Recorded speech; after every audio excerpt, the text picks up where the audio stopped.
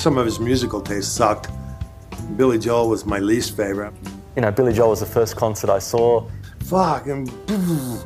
Jonathan would come into the garage when I was working and he'd be like, "What is this shit? How can you like this guy? You know he got arrested?" And I'm like, "What?" He goes, "Yeah, for loitering in front of a band. That's Billy Joel." But Joe used to listen to him all the time. And Dancing Queen by ABBA. Oh, no. Hi, I'm Alon Altman. And I'm Dave Juskow. And this is Billy Joel A to Z. From all about soul, way down to Zanzibar, it's still rock and roll, though he don't play no guitar. You rank 'em high, rank 'em low, you may be right. Big man on Mulberry Street, here on Billy Joel A to Z. Hello, everyone, and welcome to Billy Joel A to Z. It's been 25 episodes since our last guest. We're extremely excited to get back into the groove and continue to interview folks who love Billy Joel as much as we do. Today's guest is no exception. He is a comedian by way of magic and has traveled all over the world as a comic and magician for years, working with the late, amazing Jonathan. He is considered one of Australia's funniest and most exciting comedians, just like Alon and I are considered the funniest comedians on 52nd Street. However, not just like Alon and I, he has performed at the Sydney Opera House, and tonight, I believe I have this right, he'll be working with the legendary Arj Barker, who I guess, as high as he is killing it in Australia for some reason. They'll be at the Palms at Crown Melbourne in South Bank, and Friday and Saturday, August 12th and 13th. Joe will be by himself at the State Theatre in Sydney, Australia. So he's got the big dates coming up. But of course, most people know him from winning his high school public speaking competition. I'm joking, of course. Please welcome our new friend and fellow Billy Joel enthusiast, zooming in from Australia, who was kind enough to wake up at 7 a.m. for this ridiculousness, the very delightful Joel Osborne, everybody. Hello, Joel. Hello, Dave. Hello, Alon. Hey, I like how you said 7 a.m. like as if like anyone who's got a normal job would be like, yeah, and but for comedians, that's a big thing to get up at 7 a.m., especially after being jet lagged after getting just back from the States a day ago. And it's 7 a.m. on a Saturday, so that's a lot. Yes, yeah, it sort of sounds like a Billy Joel song. I was just going to say, it's 7 a.m. on a Saturday. But yes, and you have a gig this evening, too. So yeah, and last night. So it's, I'm bookending it. You know, I haven't seen Arj Barker, and, I saw the Marijuana Logs, and I knew those. Doug Benson at that time. I guess he just moved to Australia and is just killing it, huh? Yeah. He's been building a following here for many years now, and he's got a big following, selling out theaters and everything across the country. I think I saw the Marijuana Logs in the late 90s, early 2000s. Yeah, right. It's funny that he's big in Australia because I remember him from Flight of the Conchords, which is New Zealand. Yes, they were Jermaine and Brett, yeah. But do you guys, is there like animosity between New Zealand and Australia, or are you guys cool? No, it's this kind of faux animosity, that's kind of projected. Not really. My dad's actually New Zealand. He's from New Zealand. So, I feel a somewhat connection to New Zealand. It's like New York, New Jersey. It's like me and Dave. Yeah. But you know what? Billy feels a connection to New Zealand because he's coming out. I'm in Melbourne at the moment, and Billy's coming out for one show. He hasn't been here since 2013. He's got one show coming up, and it's like literally a 5-minute walk from where I am at the moment in December at the big cricket stadium. And then he's just added in a show in New Zealand as well. Isn't the cricket stadium in Melbourne the big one? Yeah, that's where I am. Isn't it called MCG? That's it. So he always has to perform at a place that's either MCG or MSG, and that's how it goes with him. I'd like it if he was like dyslexic and he's like, "What the hell? I thought this was like a 20-minute drive." Exactly. Yeah, he got really confused. Like, just another MSG show for me. What the hell? Right, he's in that helicopter for a long. It's like, wait a minute. I gotta fire my tour manager. Oh, that's so you're going to go in December? No, I would love to. I'm already booked that night. I was already onto it and like, yes, it's going to be great. And I looked up my tour schedule. I'm like, God damn it. Man, this is going to be the first time I've missed him in Australia. Like I've seen him practically every time he's been in Australia since the Bridge tour in 1987. Well, we don't mention the Bridge on this show, Joel. I thought, no. So let me just explain why Joel's here now. We just met, Joel and I, and we fell in love. And I saw his wife perform at this horrible, horrible magic show. But his wife wasn't the reason it was horrible. That MC almost killed that 9-year-old girl. You can hear all about that on my podcast.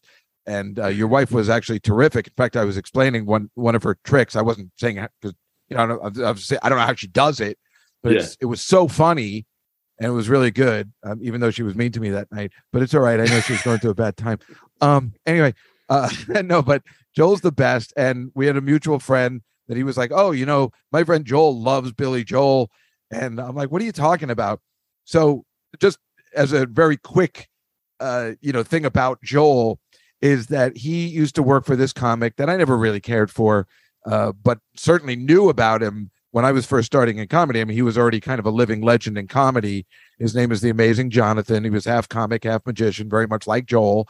And Joel, like the way, a kid would growing up, just saw him in concert one day. It was like, oh my God, this is the greatest thing I've ever seen. He was very impressionable and just like called him up and they became lifelong friends, even though Joel was, 3 and The Amazing Jonathan was already 30. I think if this had happened in this day and age, this never could have happened. No, right? You're right. Yeah. And let me just put a disclaimer. This wasn't any Michael Jackson, Kevin Spacey kind of thing, Jonathan was just like a big kid himself. No, yes. There's nothing like that. But there is a little awkwardness to it when The Amazing Jonathan, who I guess at the time might have been in his late 30s, called you and said, come to America and hang out. And you're like 14. And your mom's like, yeah, no problem. I mean, it does sound a little like Michael Jackson. We know it's not that way. We know The Amazing Jonathan was a great guy. We had his demons, but he was good and good to you. And you flourished because of his tutelage and formed an extremely big bond. Now, here's the interesting thing is there's a wonderful documentary that The Amazing Jonathan just recently passed away. It's called Always Amazing, the true story of the life and death and return of The Amazing Jonathan. Joel's throughout the entire movie because I guess, Joel, you became his road manager even, even just before there was a friendship. And then he's like, will you just be my manager? And then also like a really close friendship. I mean, just like best friends. So it's very difficult that this just happened to you. But let me just, before you say anything, just in the documentary, it's hilarious because The Amazing Jonathan says, I love Joel so much that I was even willing to put up with his horrible musical taste. Have you ever heard of this guy, Billy Joel? And it's so funny. It's apparently The Amazing Jonathan hated Billy Joel, but Joel, that's all he was playing all the time when he was working, whether you were guys making tricks together in the garage, you were playing Billy Joel. That was your first concert and you fell in love the way we did. And that is why you were on the show today. Yes. Well, that's it's so true. Like it was like this continual bane to Jonathan's existence that I'd always be playing Billy Joel, and he'd like come into the garage. I'll be working on something, a new magic prop for him for the upcoming shows. He'd walk in and say stuff like, "Hey, Joel, you hear Billy Joel got arrested?" I'm like, "What? He got arrested?" He goes, "Yeah, for loitering in front of a band. That's fucking Billy Joel for you." And then just walk back out. And it would be crazy because it would be like, a day later, we'd be driving in the car. Billy Joel's not even on the radio, and he'd just turn to me and goes, "Really? Billy Joel?" Motherfucker. And just keep on driving. It's worse than that. If I remember correctly, didn't he pretend to commit suicide? And played a practical joke on you, a major practical joke with a body and blood in a room and a suicide note that just said, "Fuck you and your Billy Joel."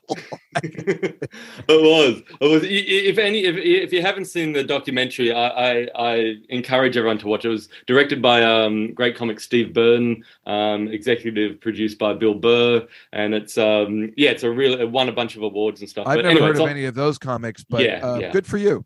Yeah, and it was it's on YouTube. Just put in Always Amazing, and you can see the whole story there unfold. It's really something else. It's very fascinating. I wasn't an actual fan of his, but I certainly knew he was already way established. A lot of people don't know who he is at this point, but in But- the late 80s and 90s, he was a Sure. huge comic. I mean, Well, really. when I was a kid, so I remember like the Lounge Lizard special, and like Yes. when that was on Comedy Central, that was like the greatest thing, like 1995 or whatever year it Mhm, was. Like mhm. whenever I was like, oh, the Amazing Jonathan special is on, because they would replay that a lot. And, and that was like the greatest thing. Well, Alon, I put you in the category with like Bill Burr and George Carlin, who just love Jonathan. So Dave, don't worry. But Alon, we know about Dave's taste, so it's okay. You know comedy. I don't understand why it didn't resonate for me. I like magic and I like comedy. So I don't know what happened with that guy. I think it's an underlining resentment from you, David, that he didn't like Billy Joel, and that's something you just can't get over. So Obviously, I knew understand. that very early on. Yeah, We all somehow knew you that. knew back in 1987. Yeah, exactly. No, but I am sorry about you lost your friend.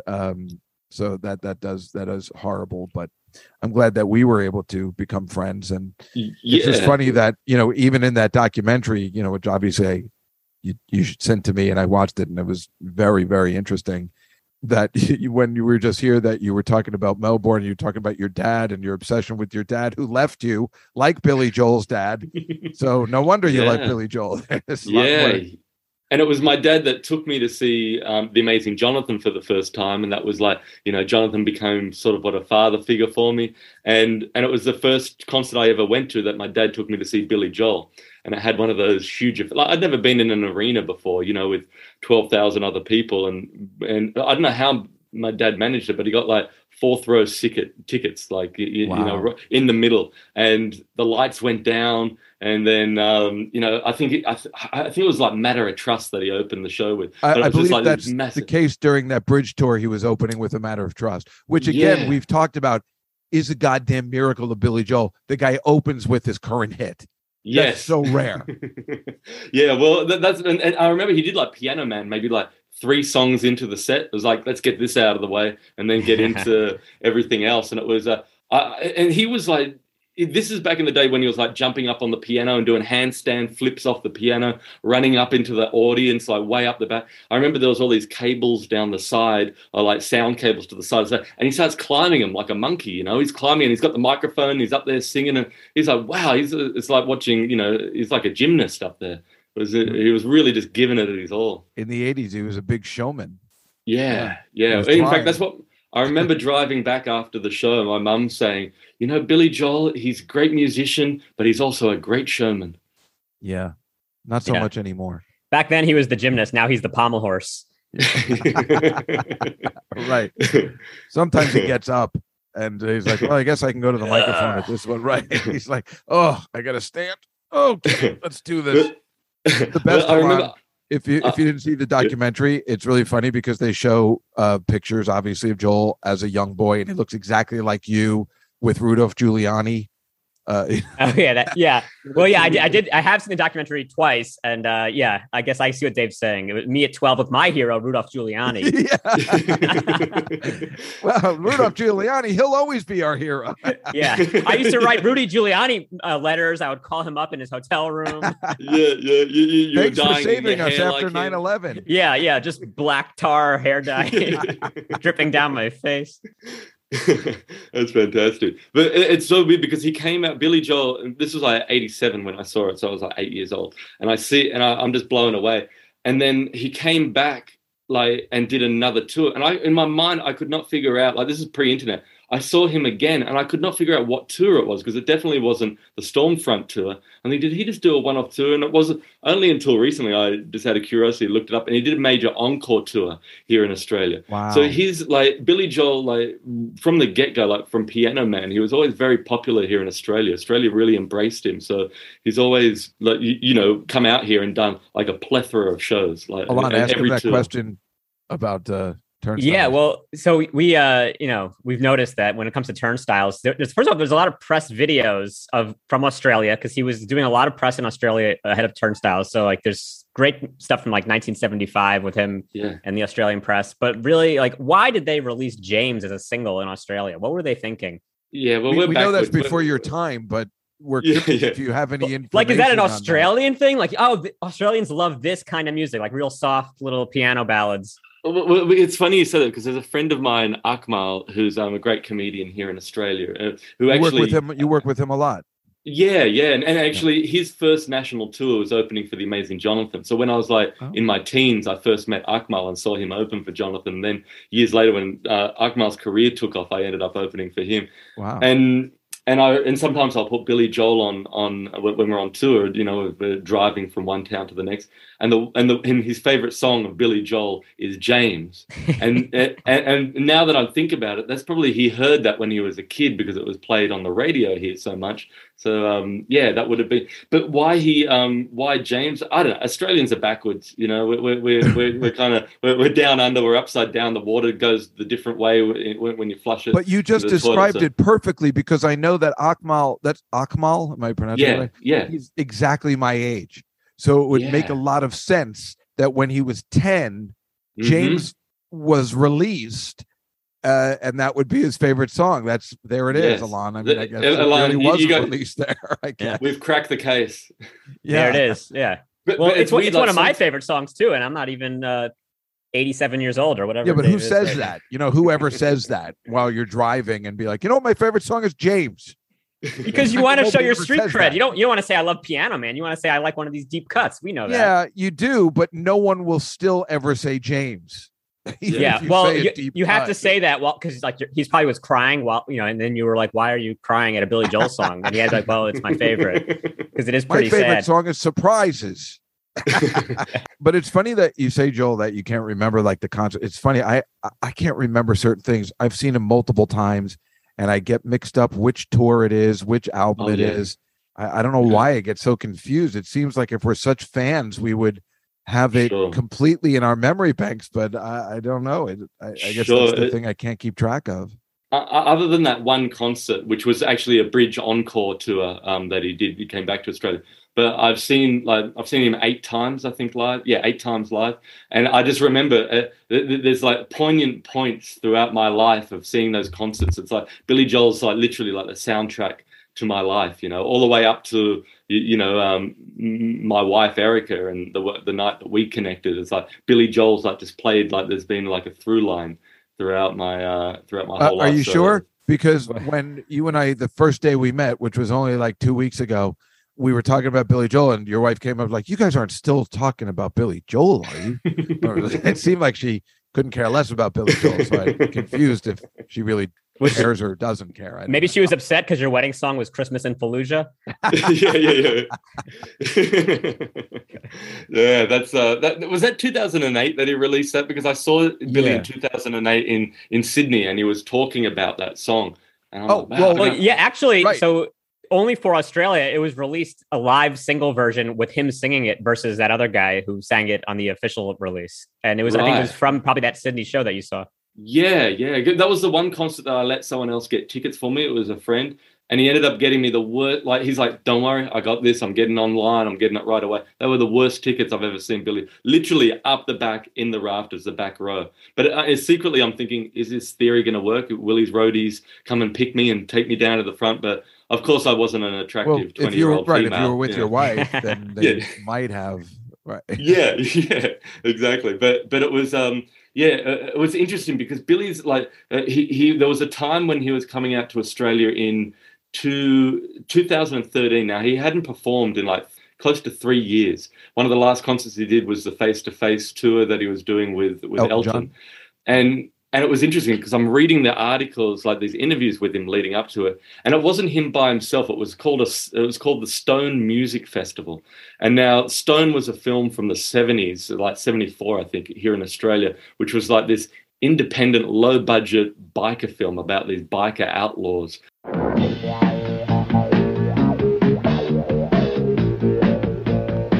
Stone is a trip.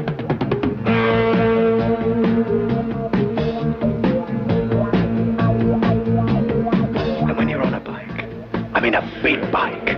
You've got all power, man. A new breed of motorbike gang. That's why we're here, man. Together. They live in a fortress by the sea. Vietnam veterans. With their own style of life.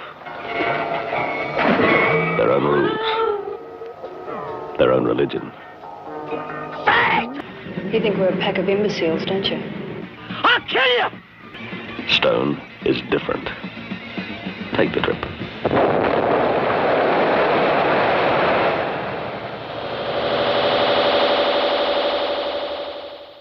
And like no one even remembers the film. So I was like, really? They're making a whole film festival based around this movie.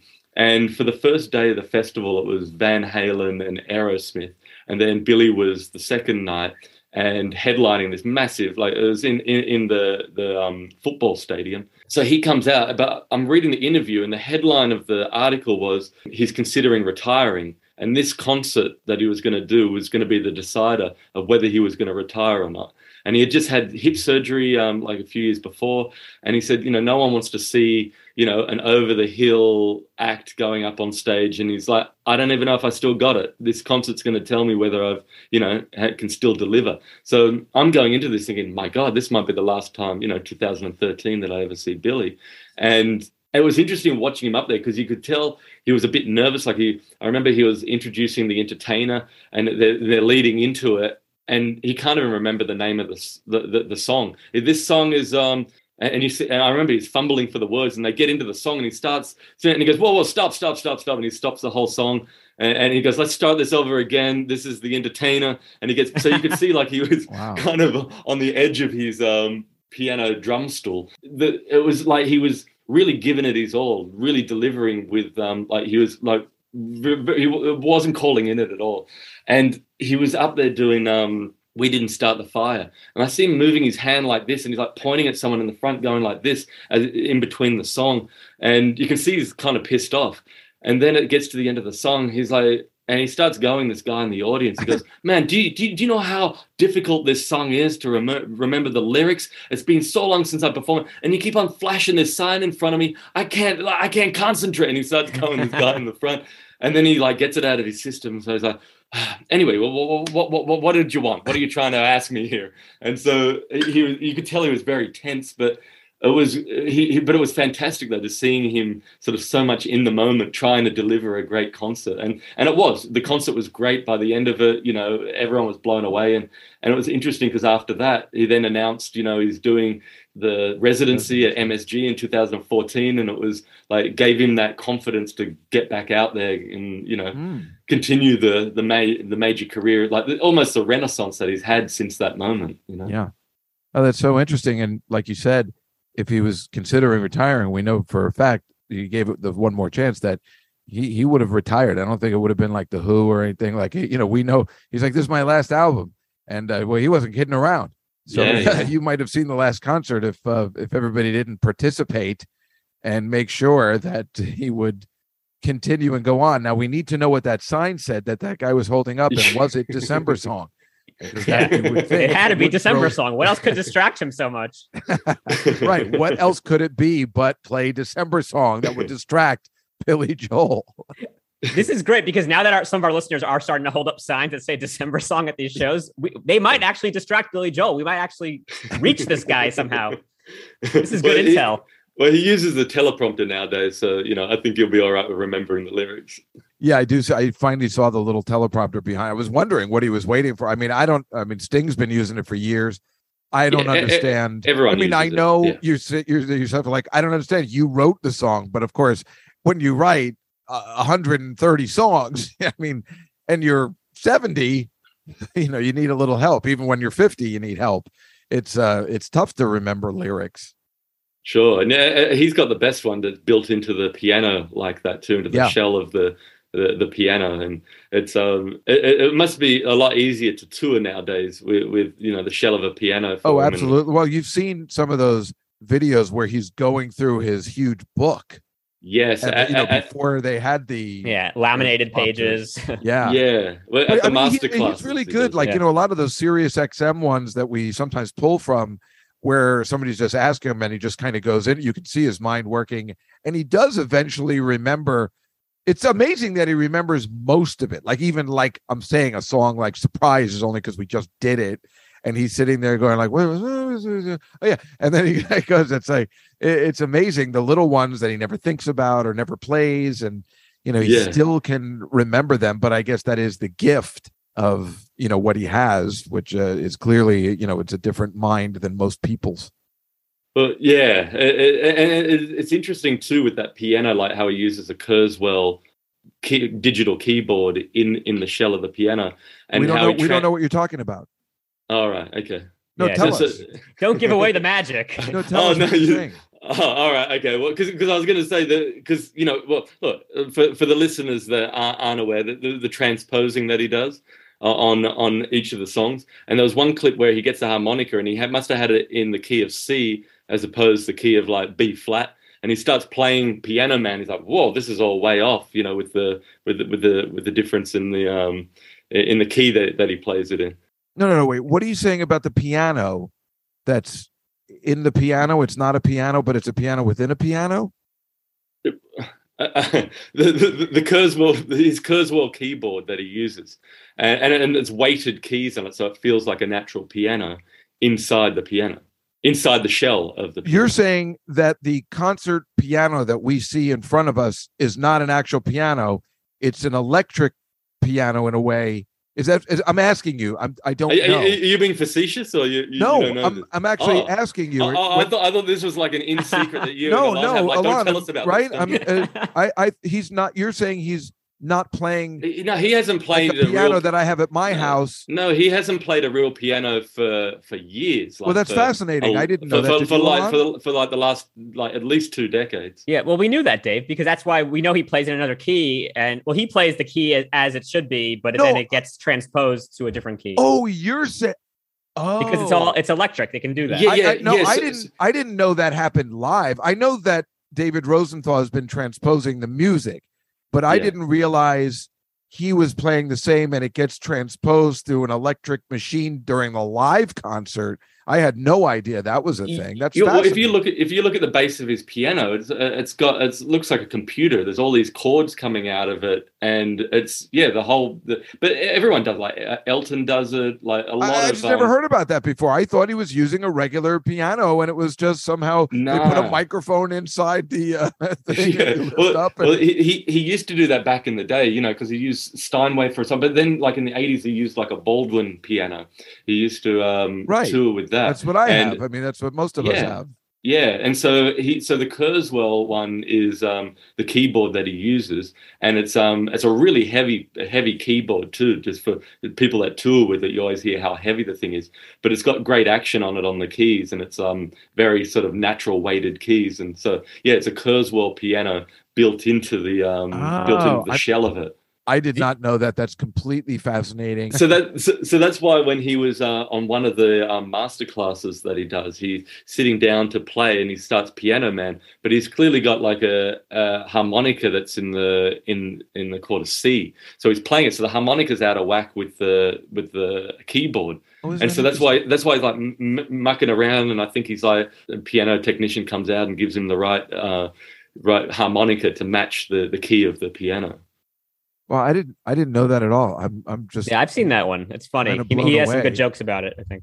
Yeah. Well, but that maybe that's why Alani stopped doing I Go to Extremes, because remember then he would sit on the piano, and maybe now it's so expensive.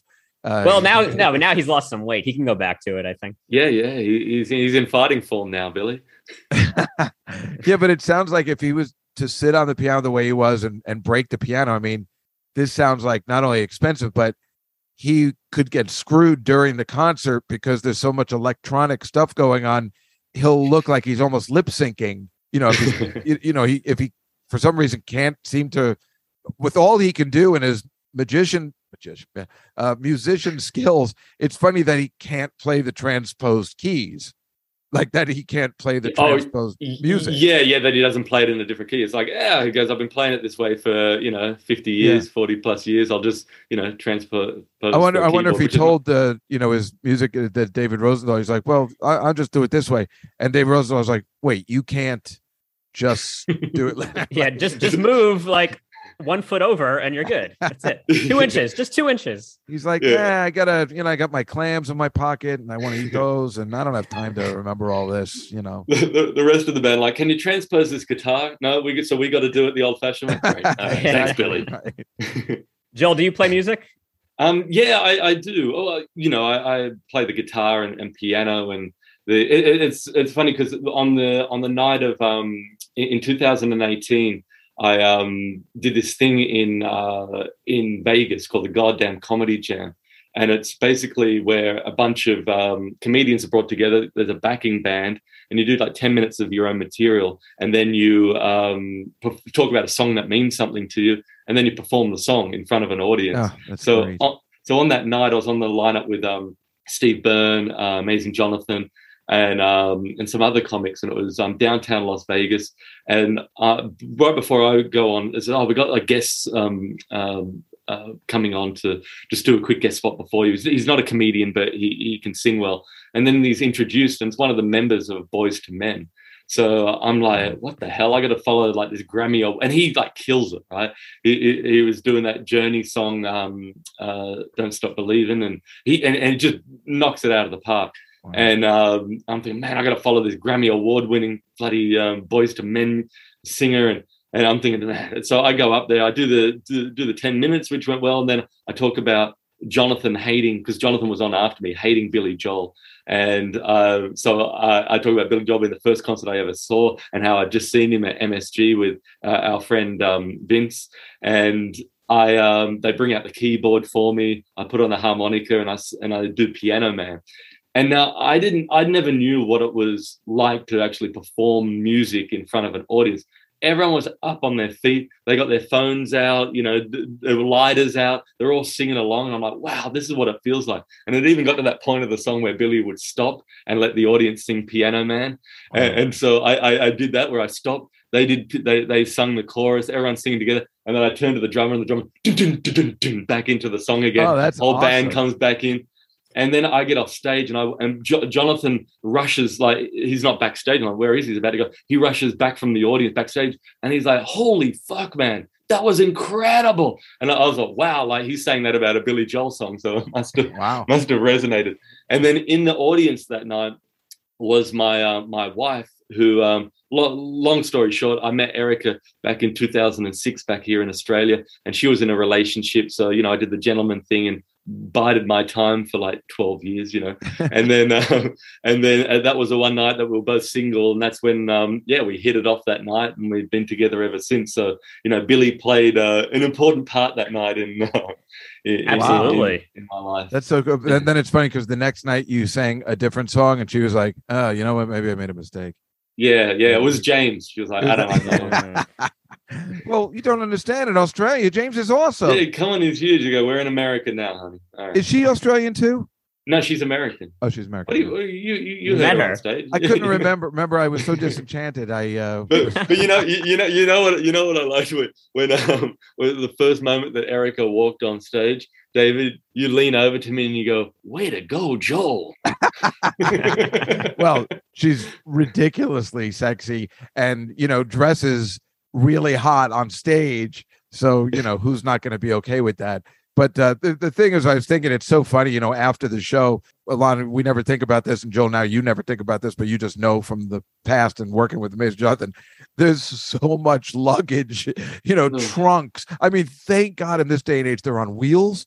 But it's like, no wonder she's stressed out. She's like, well, how are we going to get these to the car in New York City? Remember, Alon, the place was right by the Comedy Cellar. So bringing a bunch of trunks, through McDougal Street is completely stressful. And it was like 3 huge, big items that you and I carried. We had to go down the steps. We were the roadies. Can't roll them. Yeah. You guys were the gay caballeros. Yeah, exactly. We were the gay caballeros. That's why I became a comedian. It's like when I started off doing like street performing on Venice Beach. I had my trunk of stuff, but I always would lead it to getting a laugh. That's what it was all about. To getting laid, you said? Sorry. Yeah, exactly. On Venice Beach, all of this stuff that I'd bring down. I was like, and after touring with Jonathan for so many years, like 9 road cases, I went, that's it. Give me a microphone and spotlight. That's all. It's got to be so much easier. Yeah. Oh yeah, a world of difference. Yeah, well, I've seen your comedy. It's really good. It's really fun. And I'm looking forward to seeing you actually live. I mean, I've seen it on the thing, but I like, obviously the people you open for are pretty cool, and you open in big places and stuff like that. So it's pretty exciting life you lead. You get to travel a lot. Yeah, it's great. It's it takes me all over the world, and brings me to the States. And I did a spot the night after I saw you at the Stand. Yeah. And it was it was great fun. I love it. I love New York audiences. They're very if they like you, they're on board. Also, they I don't feel muck like around. we have the same kind of humor because you just put out 2 Instagram things that are the exact same thing, and that makes me so happy. It's like my favorite thing, the repetition of doing it. So you had the thing with the Cold Stone Creamery and then the muffin, and it's funny. I think there's 3 of them now, right? Oh, there's a third one. In and out. But I was thinking, damn, I should have started this at the beginning because I was in the States for over a month. I should have started. It was like in the last few days, that I started doing that. I'm like, God, if I had thought It's of it funny at the every beginning of the trip. time he's sitting there and some guy. Well, I mean, we know who it is, but he always bumps in and drops the thing. But it's it's coming, and it's still funny every time it happens. I mean, you're very charming anyway, so it doesn't really matter what would happen. You're a fun guy. Well, likewise, mate. Like that night that we were out chatting, it was like we fit like an hour's worth of conversation into like into that short period of time after the show because we're talking throughout the night. But I was just like, God, I just want to stay here and keep on talking. But I know we wanted to spend more time together, as gay as that sounds. But have a couple of drinks and stuff. But your wife was ruining everything. She's like, where are you? Now it does sound gay. Well, there wasn't this woman here. Maybe we could finally have there wasn't this beautiful woman interrupting us. Poor Erica was like surrounded by the worst magicians you've ever seen at the Washington Square Diner, where guys like Joel can't. Poor Joel. He's got a hate here in the U.S. because first we went to a theater where the seats are made for leprechauns. And then he went to the Washington Square Diner where they're made for even smaller people. Yeah. And it's like you must think like, God, everybody in America must be really tiny. You just went to the 2 places where they're not made for men.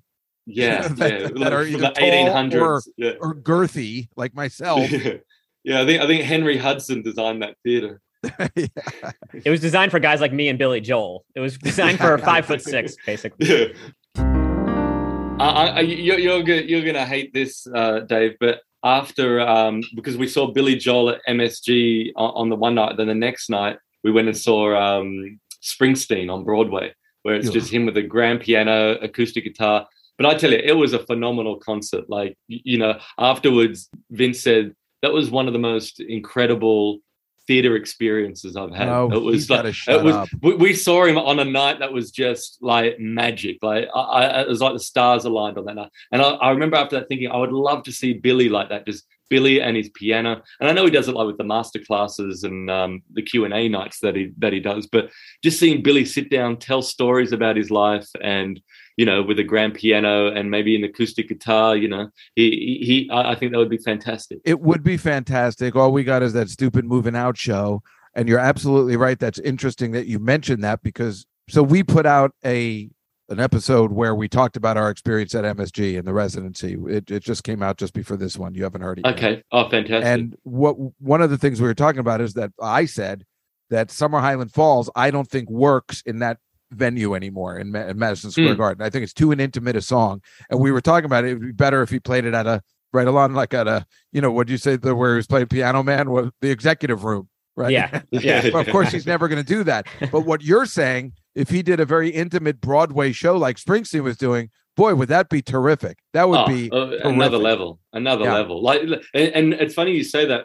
Bring it up with Summer Highland Falls, which is my favorite Billy song.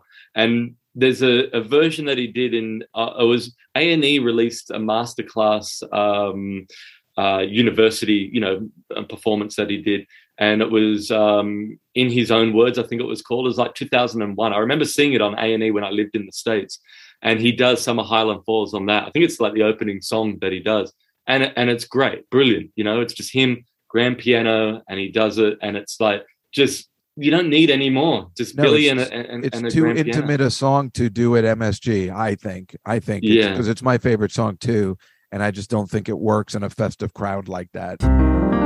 So Joel, when you were before that first concert, were you already kind of a Billy Joel fan, or was it your dad just was like, "Hey, I got these tickets"? Yeah, well, I remember my dad had some records of Billy Joel, so I listened to him and some tapes, and so I was familiar with some of his music. But seeing him live, though, that was the game changer for me. I was like, the energy in that arena that I saw him was just like I'd never experienced anything. I was like, 8 years old or something. So I'm there. I don't know. It sitting there sounds like me, Joel. Like you could have seen a Ku Klux Klan meeting, and you would have been like, "I love these guys." You're like anything your dad took you to. You were all in. The energy. Yeah, but no, the difference is when you saw The Amazing Jonathan, you started writing him letters and calling him up. Did you ever feel as an 8-year-old, I'm going to start trying to call Billy Joel? And did you? That's a great question. Well, it's funny you say that because you busted him, Alon. When he came out for the Stormfront tour, I was like 11, I think. Someone said, Billy Joel, he's staying at the Hyatt, the new Hyatt, because there was a big new Hyatt that they opened here in Sydney, in Australia, and it was right opposite the Opera House. So it was a beautiful new hotel. And someone said, he's staying. So I said to my mum, I got up one morning and said, I'm just going to go into the city, Mum. I'm going to go meet Billy Joel. When you're a kid, you have these grandiose ideas that are not based in any reality. So I get on the bus, I take off into the city.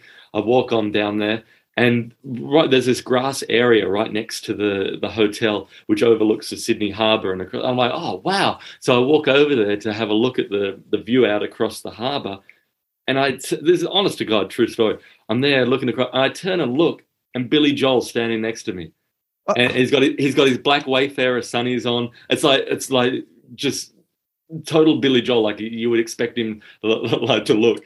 And I went, oh, Billy, I'm a huge fan of yours. Can I get your autograph? And I had a pen and paper, ready. And he's like, yeah, sure, kid. And he takes it. And then I noticed walking towards, just off to the side, is this beautiful blonde with a little kid who's carrying an ice cream.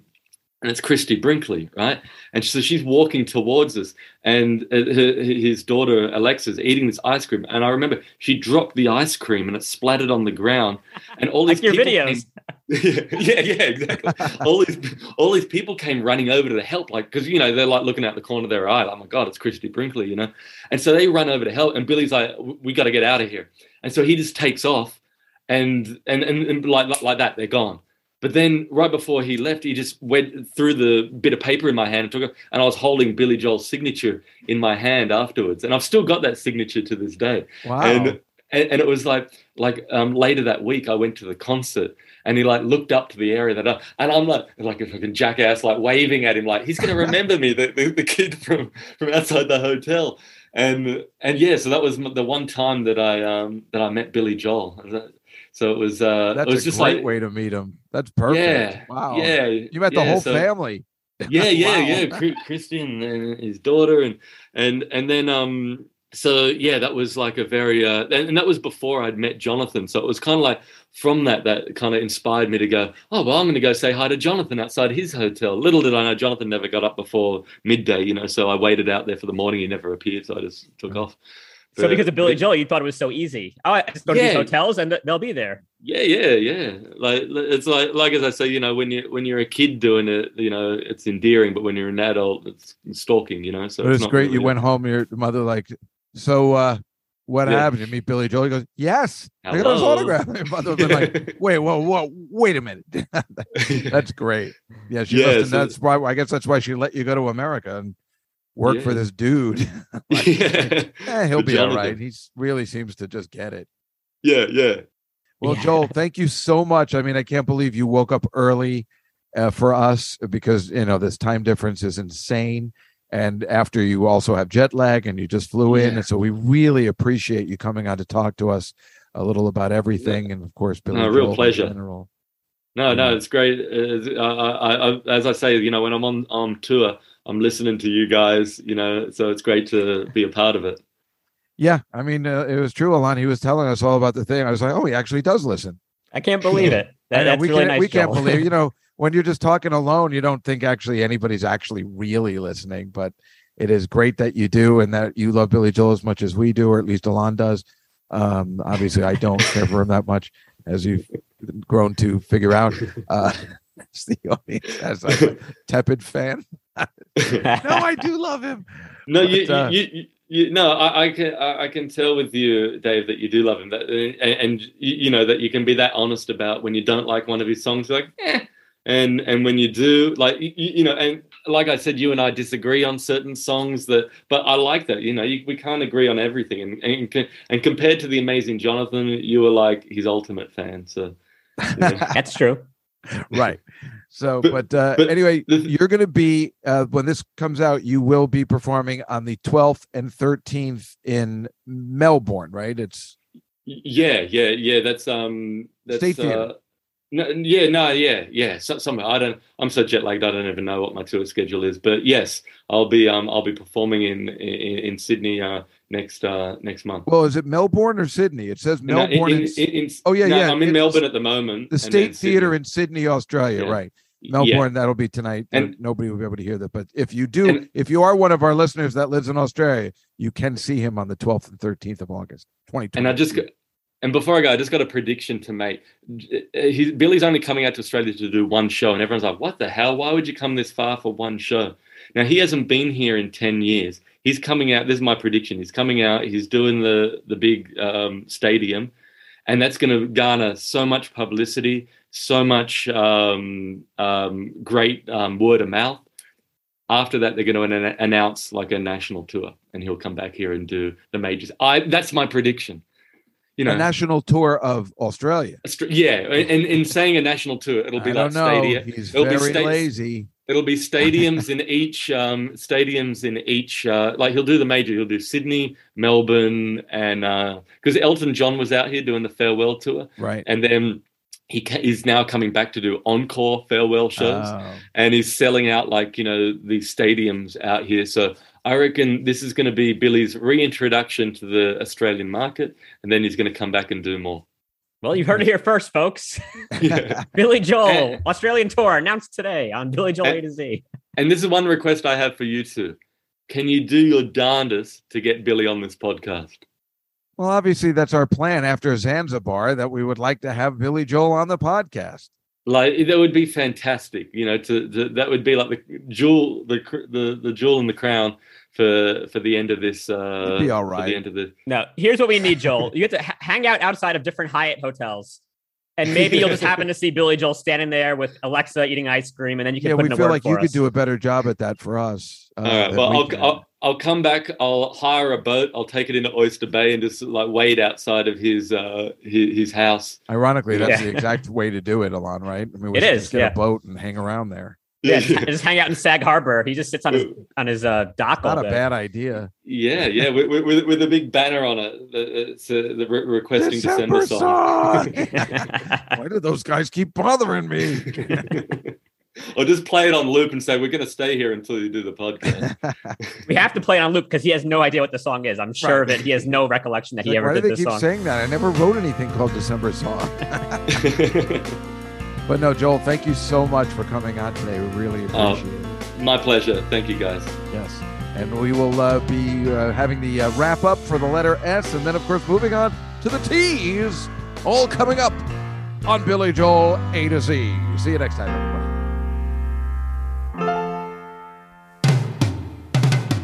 So now you've heard what they thought of that song. Famous last words. This podcast ran too long. Stories, jokes, your hosts were full of silly anecdotes, and so it goes. Another show about Billy Joel.